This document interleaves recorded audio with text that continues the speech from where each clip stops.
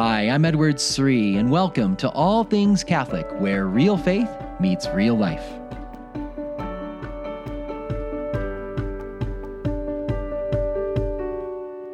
I think sometimes we as Catholics approach the Mass readings as kind of like a sitcom instead of a series. What do I mean by that? You know, we show up, we hear the gospel reading, we wonder, I wonder what story we're going to hear about Jesus today.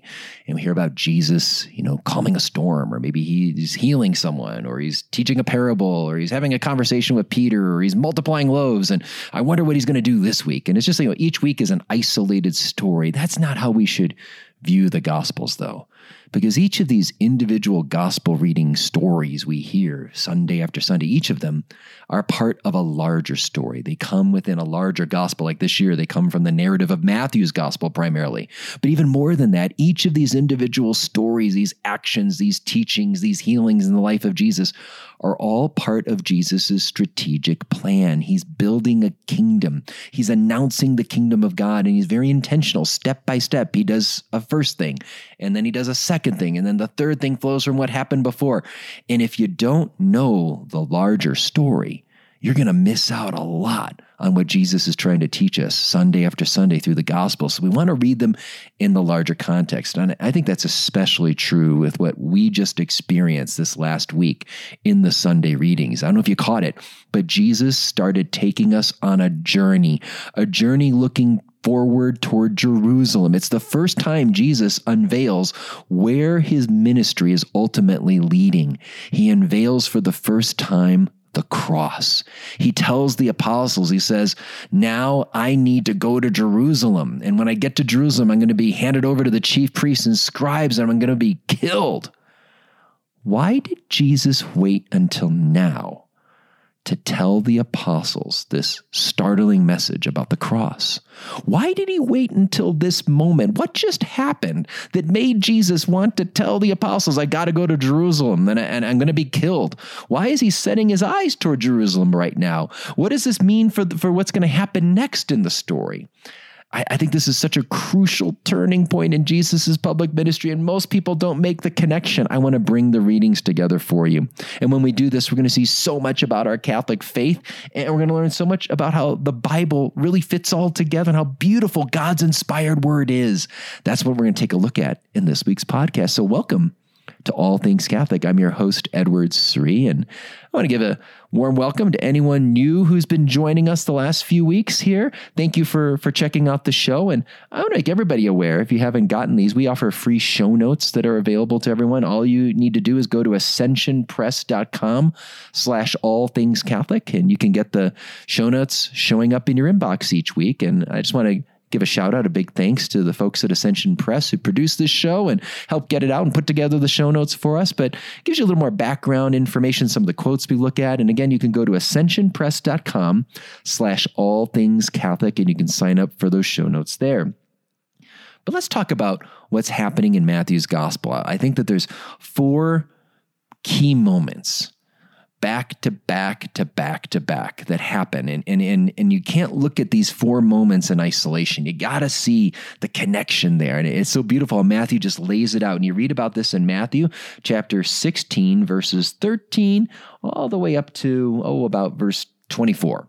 And there's so much going on here, but I want to break it down, make it really easy for you to see the connections. And if you understand what happens here, in these 4 moments, and it's mostly between Jesus and Peter, well, it's going to really help you understand the rest of the Sunday readings for the rest of this year.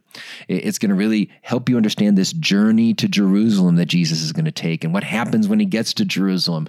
So if you really understand these 4 moments here in Matthew 16, it's going to pay a lot of dividends for you for the rest of the Sunday masses you attend here. So let's take a look at that. So first of all, in Matthew chapter 16, Peter is with Jesus and the apostles, and they're up in Caesarea Philippi. This is the farthest north that we know Jesus goes, according to the Gospels, in his public ministry. And he's in Caesarea Philippi, and he asks the apostles this question, who do people say that I am? And then he makes the question very personal. He says, okay, who do you all say that I am? I've been with you for a number of years here now. I've been investing in you. We spent a lot of time together. Who do you think I am? And of course, it's Peter, he's the first one to come out. And he says, "You are the Christ, the Son of the living God." And this is the first moment. This is Peter's confession of faith. You read about this in Matthew chapter 16, verse 16.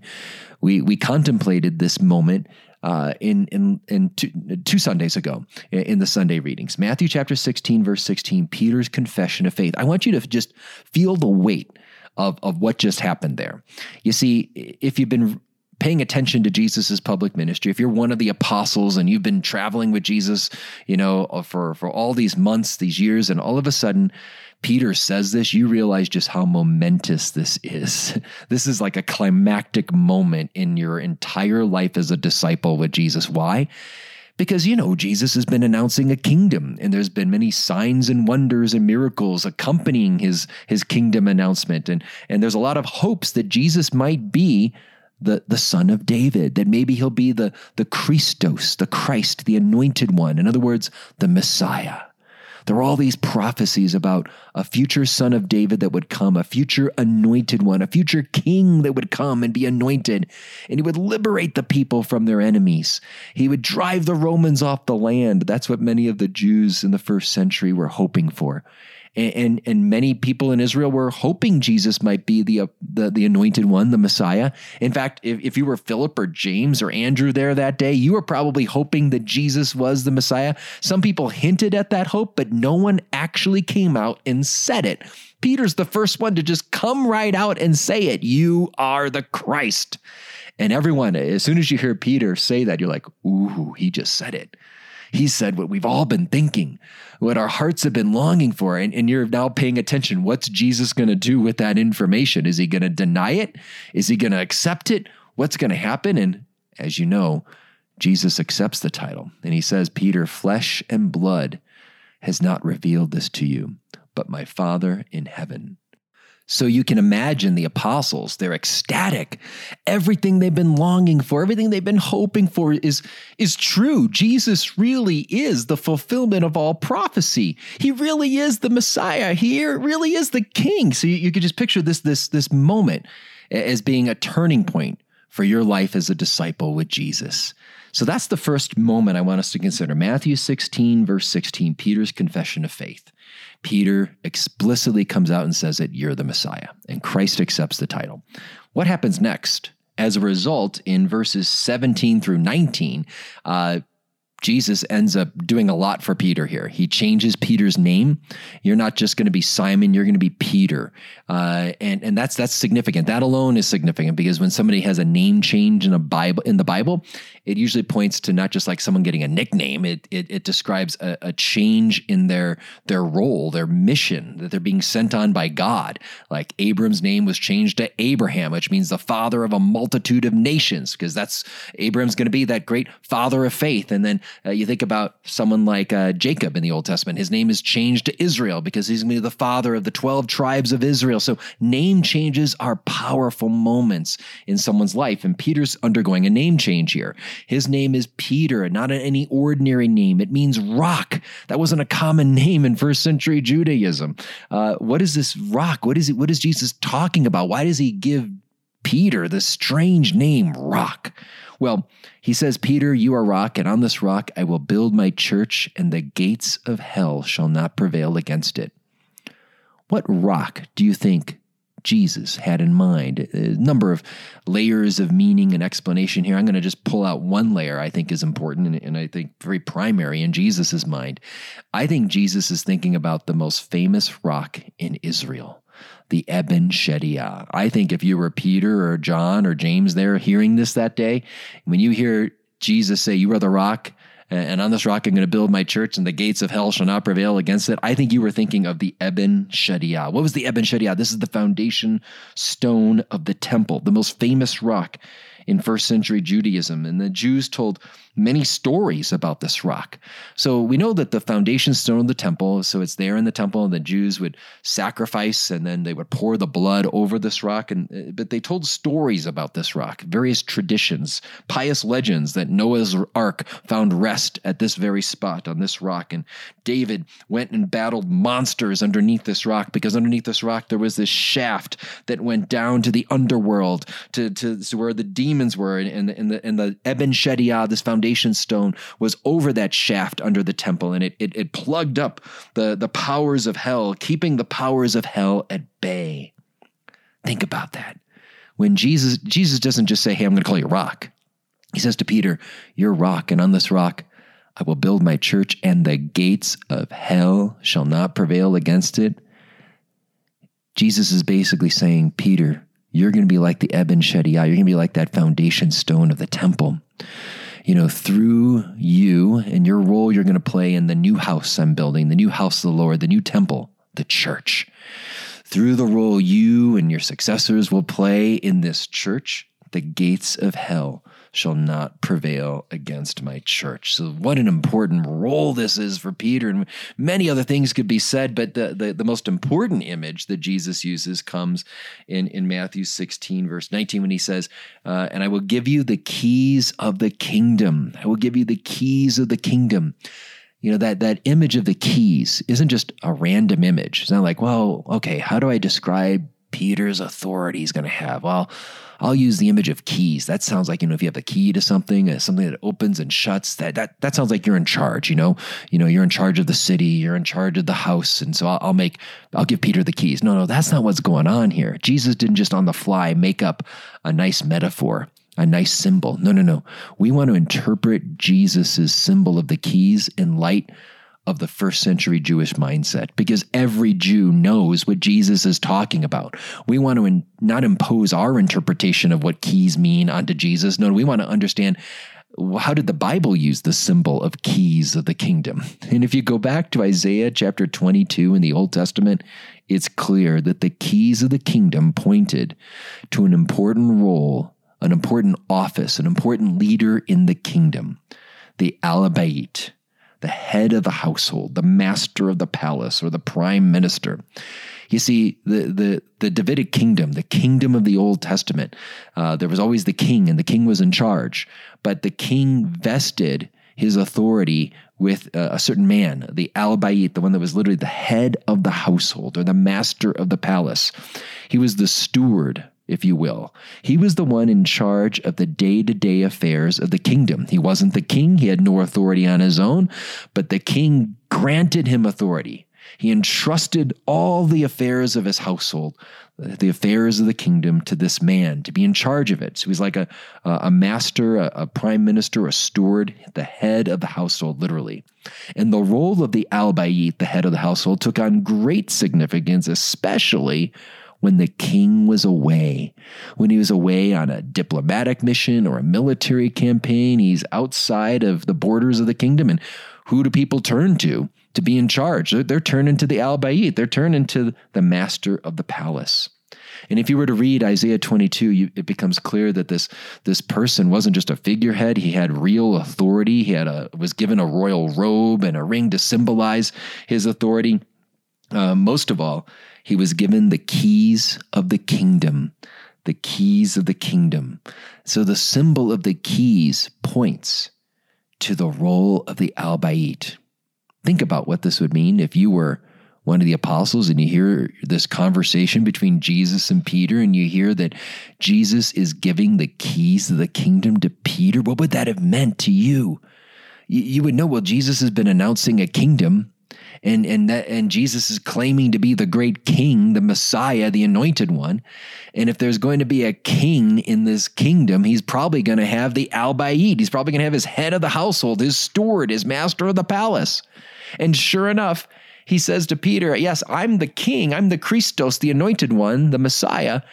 You're going to be my Alabait. You have the keys of the kingdom. So there's a lot here if you think about all that's happening. So let's walk through what's going on in Matthew 16. The first moment, Peter's the first one to claim, you're the Messiah. you're the king.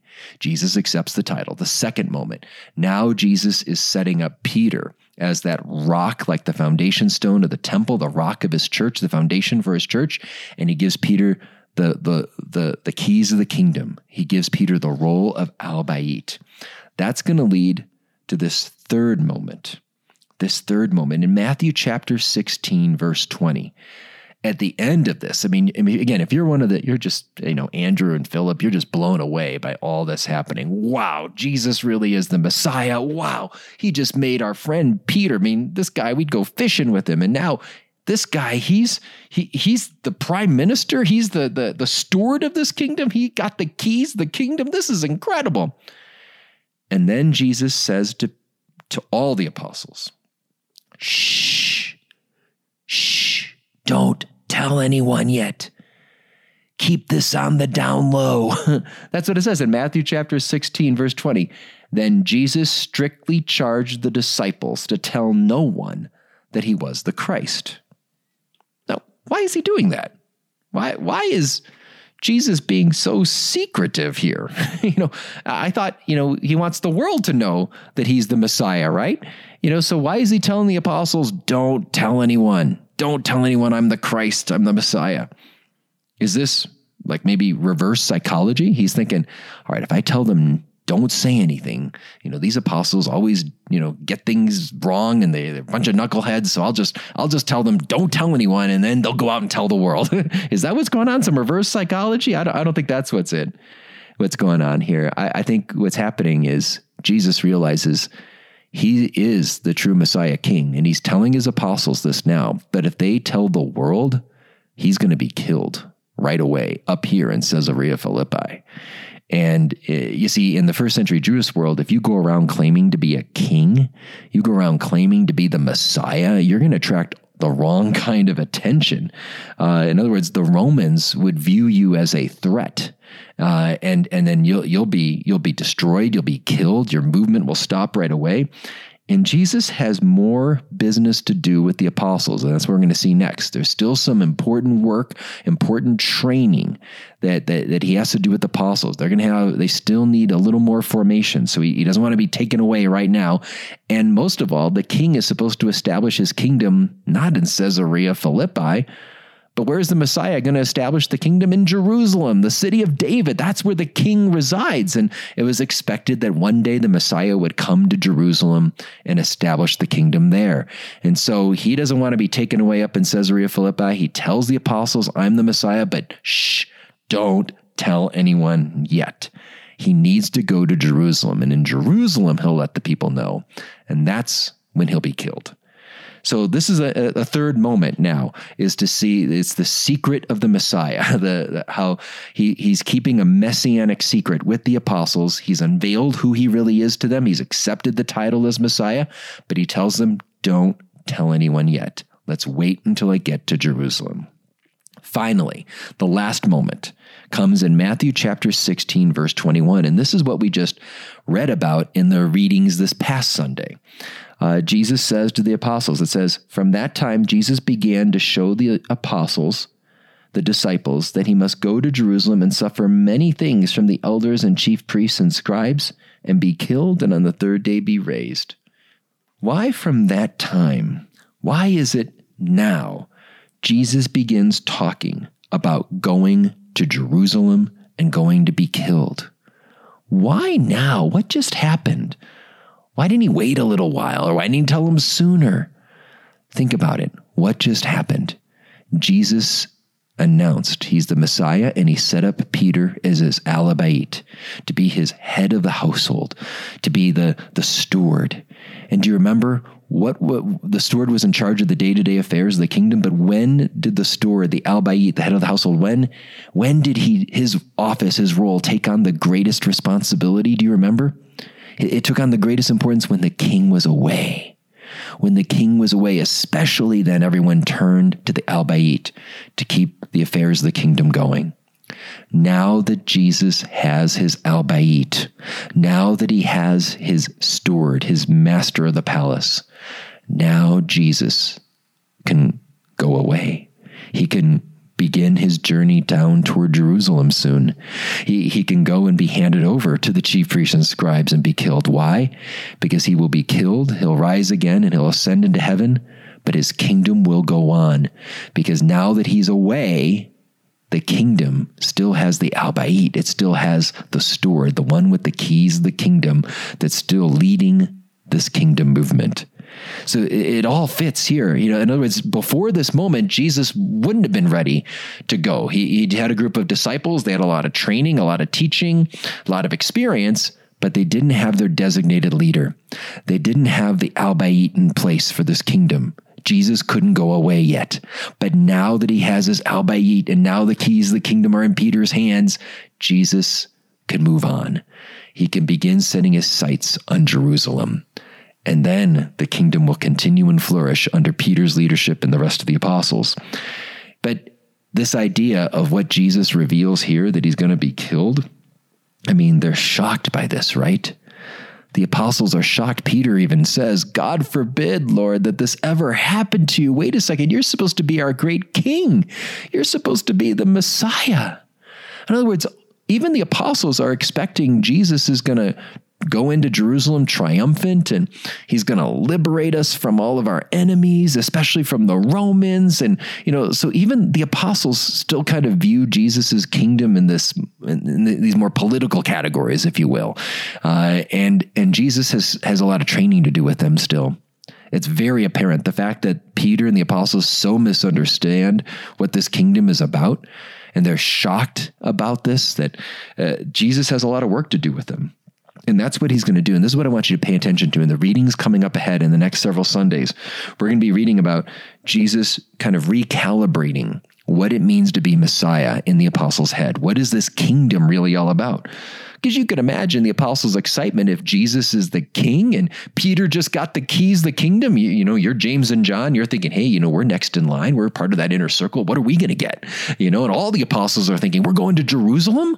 We're going to go to Jerusalem? That's awesome. It's kingdom time. And we'll ride Jesus's coattails all the way to the throne of glory in Jerusalem. We're going to have a great kingdom, positions of authority. We'll be really famous. You can picture that temptation there. That's why Jesus immediately, as soon as it's revealed he's the Messiah, as soon as it's revealed that he's going to Jerusalem, he has to tell them why. I'm not going to Jerusalem for worldly glory, power, and might. No, I'm going to Jerusalem to be killed.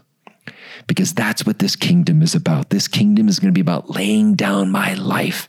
And that's why he says, and if you want to be my disciple still, you got to take up your cross and follow me. Whoa, take up your cross?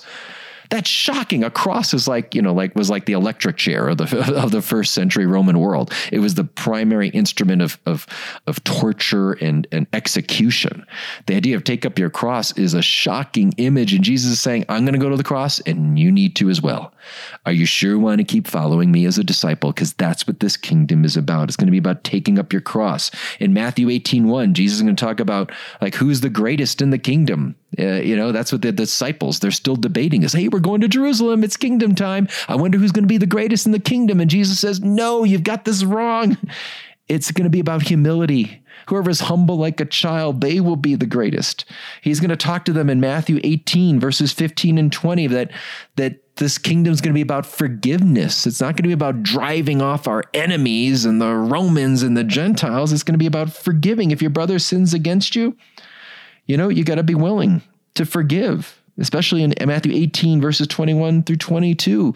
You got to be able to forgive 70 times, 7 times, he says. So you got to be able to forgive endlessly.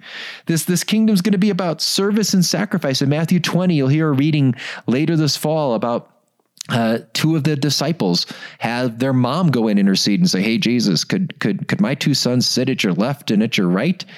And Jesus says, woman, you have no idea what you're asking for. When I establish my kingdom on a cross, do you want them on my left and right? Do you know what that means? They're going to be crucified. That's what this kingdom's about. It's not about entering into worldly glory. The Son of Man came to serve, not to be served, and to lay down his life as a ransom for many. I hope you're seeing that these gospel stories, what we've seen in the last few weeks on the Sunday liturgy mass and the gospel readings coming up ahead in the coming weeks, they're not random stories. They're not just isolated little conversations and teachings and healings about Jesus. No. They all fit together. They're all part of his plan. And we've just looked in one little section. We've looked at just, one little chapter in Matthew's gospel, Matthew 16, and we saw these 4 crucial moments, and we see how one flows to the next and to the next and into the next. The entire Gospels are like this. If you can take time to know the Gospels better, to understand them, you will see the beauty of your Catholic faith, the beauty of what Jesus is doing and understanding him and loving him more. All that I'm drawing from is from my latest book that's on Matthew's Gospel, and it walks step by step this way through the ministry of Jesus according to Matthew's narration of it. It's called God with Us, Encountering Jesus in the Gospel of Matthew. And we'll put some information in the show notes for it. You can find this book on my website. Again, it's called God with Us, Encountering Jesus in the Gospel of Matthew. If you want to break open Matthew's Gospel for yourself or for your family to understand how the stories fit together, check out that book, God with Us. Thanks so much for listening, my friends. As always, you can reach out to me on Facebook, Twitter, or Instagram. You can contact me on my website, edwardsri.com. That's edwardsri.com. And don't forget, if you want those show notes, they're at ascensionpress.com/allthingscatholic, ascensionpress.com/allthingscatholic. Thanks, and God bless.